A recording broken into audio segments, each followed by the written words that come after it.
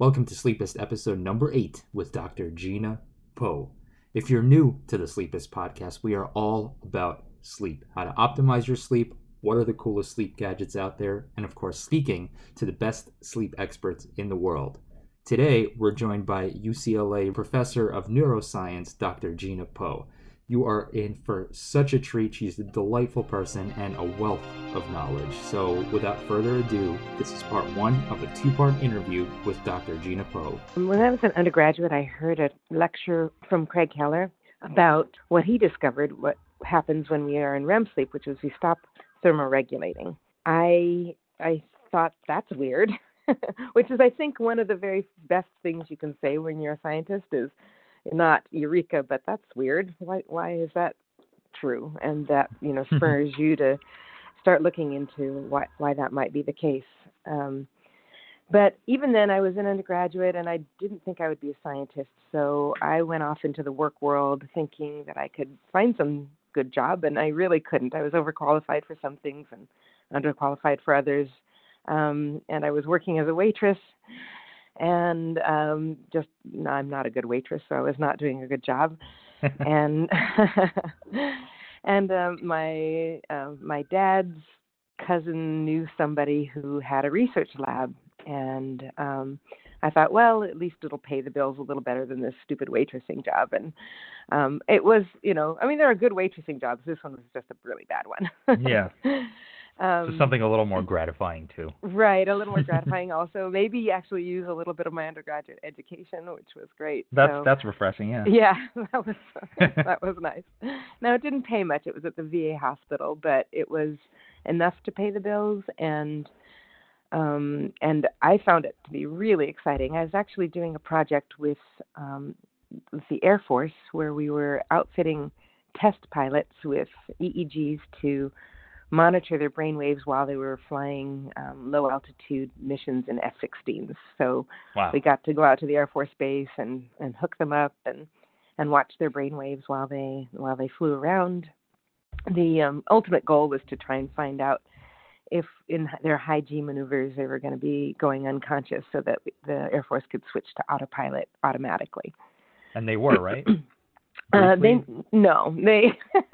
It would have been, they were doing high-G maneuvers, but they were never going unconscious. So really, so it wasn't the best project, but it was a great introduction to science.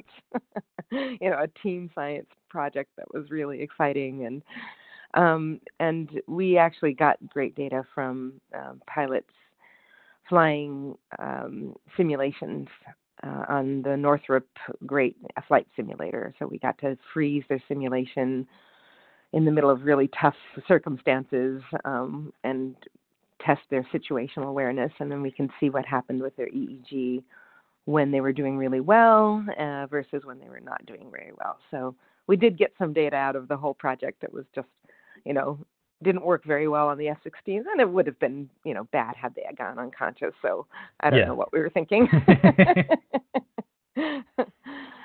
Anyway, so that was and then as part of that research project, I went to a conference which was designed to get new people into sleep research because there weren't that many people in the world working on sleep at the time. Mm-hmm.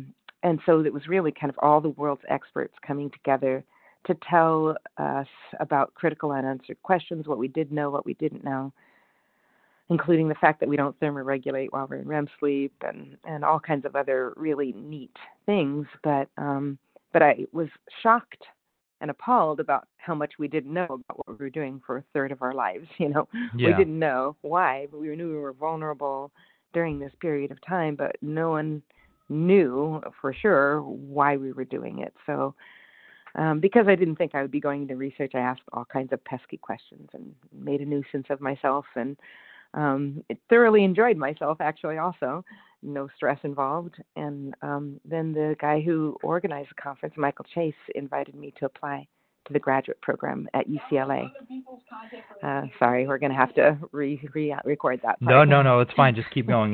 This adds color to it. I don't like when podcasts are recorded in a studio and it's just dead silent. This is real life. It's beautiful. Right. Okay. Okay, good. so he invited me to apply to the graduate program, and I was still thinking, maybe I'll do public health, maybe I'll be a doctor. But I applied anyway, and by the time I got into the graduate program in neuroscience at UCLA, I was totally in love with research and with sleep research in particular. So That's how I fantastic. I feel your passion. I feel the smile in your voice when you say that too. Yeah. So I can't not ask this. What happens during thermoregulation during deep sleep? So that your body's not thermoregulating, does that then mean that you're getting colder, or what does that imply? If the room is cold, your body is starting to drift toward whatever the temperature of the room is. So it may be one of the reasons why REM sleep isn't very long. Mm-hmm. And also probably one of the reasons why we don't go into REM sleep when the room temperature and our body temperature is not stable. So it might also be one of the reasons why REM sleep normally follows slow wave sleep, because we come to slow wave sleep is very stable in terms of thermoregulation and getting our body to a nice temperature. So, if we can just back up for a second, can you walk through what happens in the brain during the different phases of sleep? Right. So it used to be thought that our brain turned off when we slept. That was part of the reason why we slept, is just a so it's lack not like of a light switch? Not at all. No, in fact, actually, our brains are just as active when we're asleep as when we're awake. They're just active, and it's just active in a different pattern. So our neocortex, that's involved in all thought and movement, instead of being connected, that's in a way that's consistent with whatever we're doing at the time, everything fires together and then is silent together at the same time with every slow wave. And what the slow wave is about 0 to 3 times a second. All of the neurons are active, and so if you look at the electrical activity of the EEG, you see a big rise in activity, and then they all fall silent. So about 1 or 2 times a second, we have this big burst of activity, and then everything is silent, and then it bursts, and then it's silent, and then it bursts, and then it's silent. So it's active synchronously and inactive synchronously. That's not like what happens when we're awake. So that's not consistent with consciousness, I guess. I mean, it's very consistent with unconsciousness. So whenever that happens, that part of the brain is not thinking, it's not acting, it's not doing its thing. So that's that burst, pause, slow wave pattern of non-REM sleep. And then after about, 60 minutes of that, something like that, maybe 70 minutes of that, we go into REM sleep. And REM sleep is where our brains, it's also called paradoxical sleep, because our brains are just as active and asynchronous as when we're awake and thinking and moving and doing. So it's not in that slow wave pattern anymore at all. Instead, it looks like we're awake. But the other thing that's consistent with about REM sleep is that our muscles are actively inhibited, so that we don't act out our dreams, because this is the state where we have the most vivid and active dreams in REM sleep. So that's probably what's happening, why our brains are so active, is because we're in our brains, we're running and talking and, doing everything that we do in our dreams. So that's why our brains look like that. And there are certain sleep disorders, if I'm not mistaken, where you're not inhibited physically, but you still have that active REM sleep state, and it causes things like sleepwalking and things like that. Is that correct? Yep, that's right. So that's called REM behavior disorder, where we act out our dreams. And thankfully, that's not very common, but it is a pretty dangerous state if you've got that. So that's when you act out your dreams, but you're not really connected to the conscious world. And so, you might run into a wall or, run out the door. There's another the sleepwalking is actually a state that's consistent. It's a dissociated state that's kind of halfway between wakefulness and slow wave sleep. And that's what sleepwalking is. And so that's not as usually as vigorously active, but yet still people can walk And in that dissociated state, you can even do coordinated things like cook or drive. It's not a safe thing to do, but it's a half waking, half slowly sleep kind of thing. But still not actively conscious. Yeah, definitely not conscious, and it's definitely sleep. So you won't remember it if you can go from sleepwalking back to your bed and back to sleep. You won't remember that in the morning because your memory systems aren't actively engaged. So what is your perspective on people who claim to commit crimes while sleepwalking? It's a possibility, right? Yes, absolutely possible. Yes. I mean, I had a neighbor once who, whenever she would take a sleeping pill, she would get into this dissociated state, and she would wake up in the morning and not having known at all that, and she'd walk out into the kitchen, she'd have a whole stack of pancakes that she'd cooked during the night. Yeah, I mean, and that's a coordinated thing. You have to measure things, you have to mix, you have to turn on the burner, you have to cook, and she had no knowledge of it at all. Wow. So, yeah. That's really dangerous. Yes, it does. I guess the outcome of pancakes is not the worst case scenario there. Right. No, definitely not. So are those all of the sleep? So you have the REM and the NREM phases. Is there anything else that happens there? Well, non-REM actually has various different phases. So you have the stage 1 when you're just falling right into sleep. And that's where you get actually interesting hypnagogic hallucinations, which is also kind of a dissociated state where nobody really knows about it, but you have these also kind of vivid dreams, but they're brief because it's a brief state. So that's where sometimes people think that, that a monster has run into the room and jumped on them, because it's really actually quite vivid, but it's also a dissociated state. So you're partly awake and aware at the same time that you're having this vivid dream. So it can be really scary or really great depending on what your hypnagogic hallucination is. So that's stage 1. Most people don't have hypnagogic hallucinations because it's a smooth transition. Also, that's the state when you're falling asleep. Nobody knows why, but you sometimes jerk yourself awake. You maybe you dream you were falling or something and you jerk awake. Right. That's also an unsmooth transition into sleep. Have you heard of the theory that that's like a minor seizure happening in the brain? I have. I don't know. It's possible. Nobody really knows because they happen so rarely. It's really hard to study, and you can't study it in animals. You can't plan for it. Yeah, you can't plan for it, and you can't study it in animals. So because you can't ask them whether they're having a hallucination. So yeah, people just don't know. I mean, it's also possible that as you relax your muscles, as you fall asleep, there's still part of your brain that's aware enough to know that you're relaxing your muscles, and so it perceives that as falling and sort of makes up the story that you've fallen, and so that could be another reason.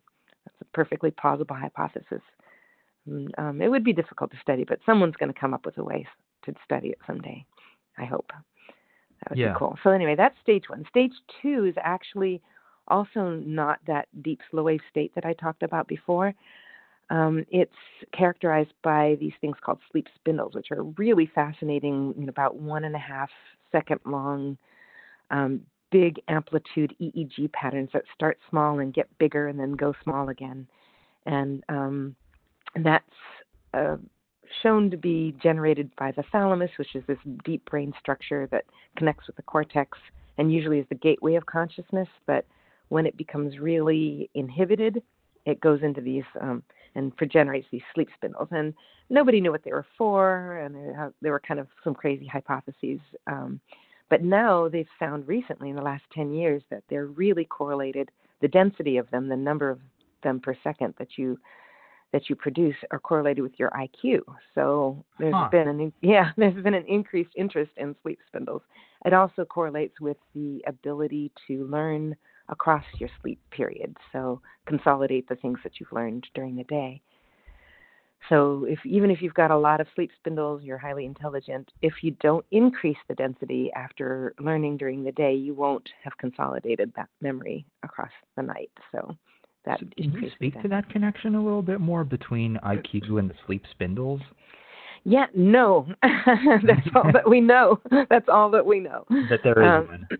That there is there's a beautiful correlation. Now, of course, if you have far too many, that's also abnormal. So there is a range of normalcy with where this correlation holds. So actually, one of the things that I saw in a poster once, but I don't know if it's going to hold true because no one's done the study, but CB1 agonists, cannabinoid receptor agonists, Yep. Increase those sleep spindles quite a bit and to the abnormal levels. It's not just increasing normal amounts of sleep spindles. It increases them so that instead of 1.5 seconds or 2 seconds long, they last in the animals that I looked at for 10 seconds or 15 seconds. And so that's not necessarily good either. But we just don't know. We don't know what's going on during the sleep spindles. We don't know whether long ones are good or bad. So, but with the CB1 theory, the CB1 agonist theory, would that, and tell me if I'm very oversimplifying it, would that mean that potentially taking something like smoking weed, if you had to do that, would that inhibit good quality sleep? It's possible. It's possible that it certainly does change sleep, but we don't really know how. You don't. A little bit. There's one study out of Brazil that's been done recently that shows it doesn't really change much about sleep. This overall sleep architecture is about the same, but I think these microstructures of sleep, like sleep spindles and theta during REM, might change. It's just that no one's ever looked at it. So some studies that remain to be done. Wow.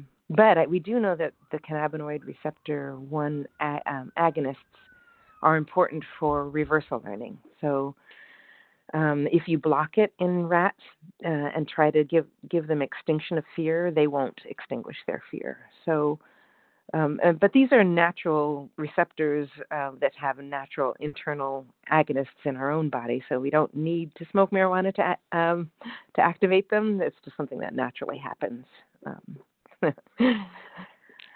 So anyway, you don't want to be without them. We do know that. Absolutely. Yeah. And I think that it just tends to, because it's connected to this very political issue, that I think people tend to misunderstand what the CB1 agonist receptor is. Yeah. But so we're in phase 2 now. What happens from there? Okay, so those are sleep spindles. Then we go into our deep slow wave sleep, which is the hardest sleep from which you can arouse someone. So that's where our arousal threshold is highest. So if you try and wake up someone out of slow wave sleep, it's hardest to wake them up out of that state. Children have the biggest, deepest slow wave sleep, and it's really hard. If you've ever tried to wake up a child who's in slow wave sleep, you realize it's really hard. They're floppy and unresponsive.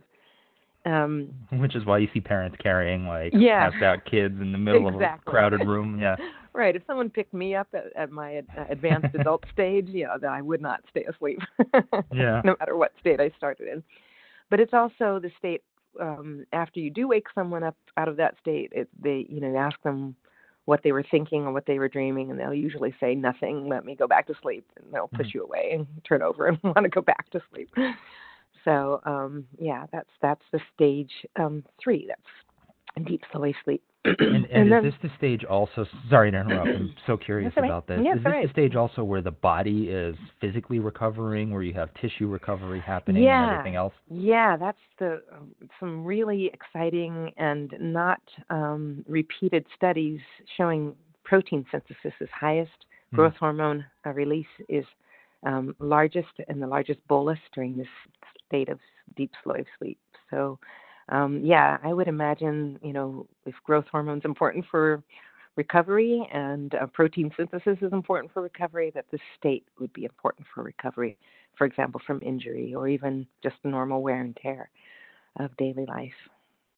And would that also be a theory for why people of a truly advanced age would not be able to recover from, say, a surgery, or that just generally you see age-related muscle loss happening? Is it possible that they're not getting enough deep sleep? Yes, actually, that's something that especially it goes away with, especially with men. Women, it stays higher for a longer period of time, but eventually gets smaller for women as well. So, yeah, it's a theory, not proven, but it is perfectly possible that is. And one of the important things about aging is that it's heterogeneous. So one person's aging doesn't look like another person's aging. So we could say what Sure. happens on average, but you'll know people like Jack LaLanne, who is stays healthy for a long period of time. And Right. it might be that their lifestyle interacts with their age and keeps their sleep healthy. It's quite possible. Yeah. Yeah. hmm But would you say generally it's a good idea to focus more on sleep to help prevent aging as a general strategy? What I don't know, what I don't know is if it's possible to change that age-related march toward changed sleep, right? Mhm. We don't know at all whether changing our lifestyle would change our sleep. We don't know whether drugs that we take for to improve our sleep will slow aging. These are outstanding and unresolved questions that are good ones, and I hope someone takes up and looks at. Yeah. Fascinating. And so we're in phase 3 right now, and Yes. then I guess it kind of jumps around from there, right? Yeah. Normally, when you're about done with your stage 3 sleep, you actually switch back into what my husband, who's a physician, Gary Richardson, calls ascending stage 2 sleep. So that is switching from deep slow wave sleep back into REM sleep. And during that state, you go back into sleep spindles. And no one knows whether the sleep spindles you get in that transition to REM is different from the sleep spindles you get, as you're going down into slow wave sleep. But it is, again, characterized by good sleep spindles. And that's usually a fairly brief period of time, a couple of minutes long, and then you go into REM sleep. And for humans, our REM sleep periods average about 15 or 20 minutes, something like that. And that's where we're having those vivid dreams. Our hippocampus, which is involved in learning and memory, is really super active, as is our whole limbic system. Our whole emotional processing system is really active during REM sleep, as active as if we're involved in some sort of, emotional event, as we are during waking. Not always during waking, but sometimes during waking. So it's super active. And there's something called a theta rhythm that you can see in all animals that you can record from deep in the hippocampus during REM sleep. And that theta rhythm is really important for learning and memory. So it's a clue as to maybe what's going on in these learning and memory structures to help us consolidate the things that we've learned while we're awake. And that's a great transition into my next question. Okay. What does sleep do with memory? How does it reconcile? What is actually happening? Right. So I'll tell you the best of my knowledge, which is, sort of state-of-the-art knowledge of the whole field, but there's a lot of disagreement because a lot of studies need to be done still. But so I'll tell you what I think based on my reading and my studies. So what REM sleep seems to be for is for that kind of hippocampus-dependent learning, and that is the kind of learning that involves associations between things that we don't normally associate. So building new schema and putting things together that are not just simple things that we've already put together before. Right. So this is kind of really important growth kinds of learning, because during REM sleep, our brains are really active like they are during waking, and also the genes that are involved in the building blocks for learning are, again, active. That's some studies by Siddhartha Ribeiro that they're heroic studies because they were done in rats, because that's the ones we can look at for when we look at genes that are active. And rats don't stay in REM sleep for very long, only a few minutes at a time. So it's hard to capture a dreaming rat brain, although we say we're not sure rats are dreaming, but maybe. Yeah. And see what happens to those genes. Anyway, he found that these immediate early genes that are involved in long-term potentiation, which is the building block for learning, are active again during this REM period. And they're not active during that slow wave sleep state where where protein synthesis is the highest. But protein synthesis is also really important for consolidating the things you've learned, because in order to turn that long-term potentiation into really long-term learning, you need protein synthesis to occur. So both states are really important for consolidating our memories, just in different ways. And can I ask how protein synthesis helps with learning? Right. So the way we think that we learn is by forming new and stronger synapses, which are connections between neurons in our brain, between these circuits in our brain. So, for example, in Pavlov's dog, he would ring a bell and then present the dog with some delicious food, and eventually the dog learned to salivate just to the sound of the ringing bell. Well, initially the dog doesn't connect to the ringing bell to the presentation of food, so those areas of the brain that are involved with recognizing the ringing bell and producing saliva to digest food are not well connected. But after presentations again and again and again, they actually become connected. The physical connections between these areas of the brain form.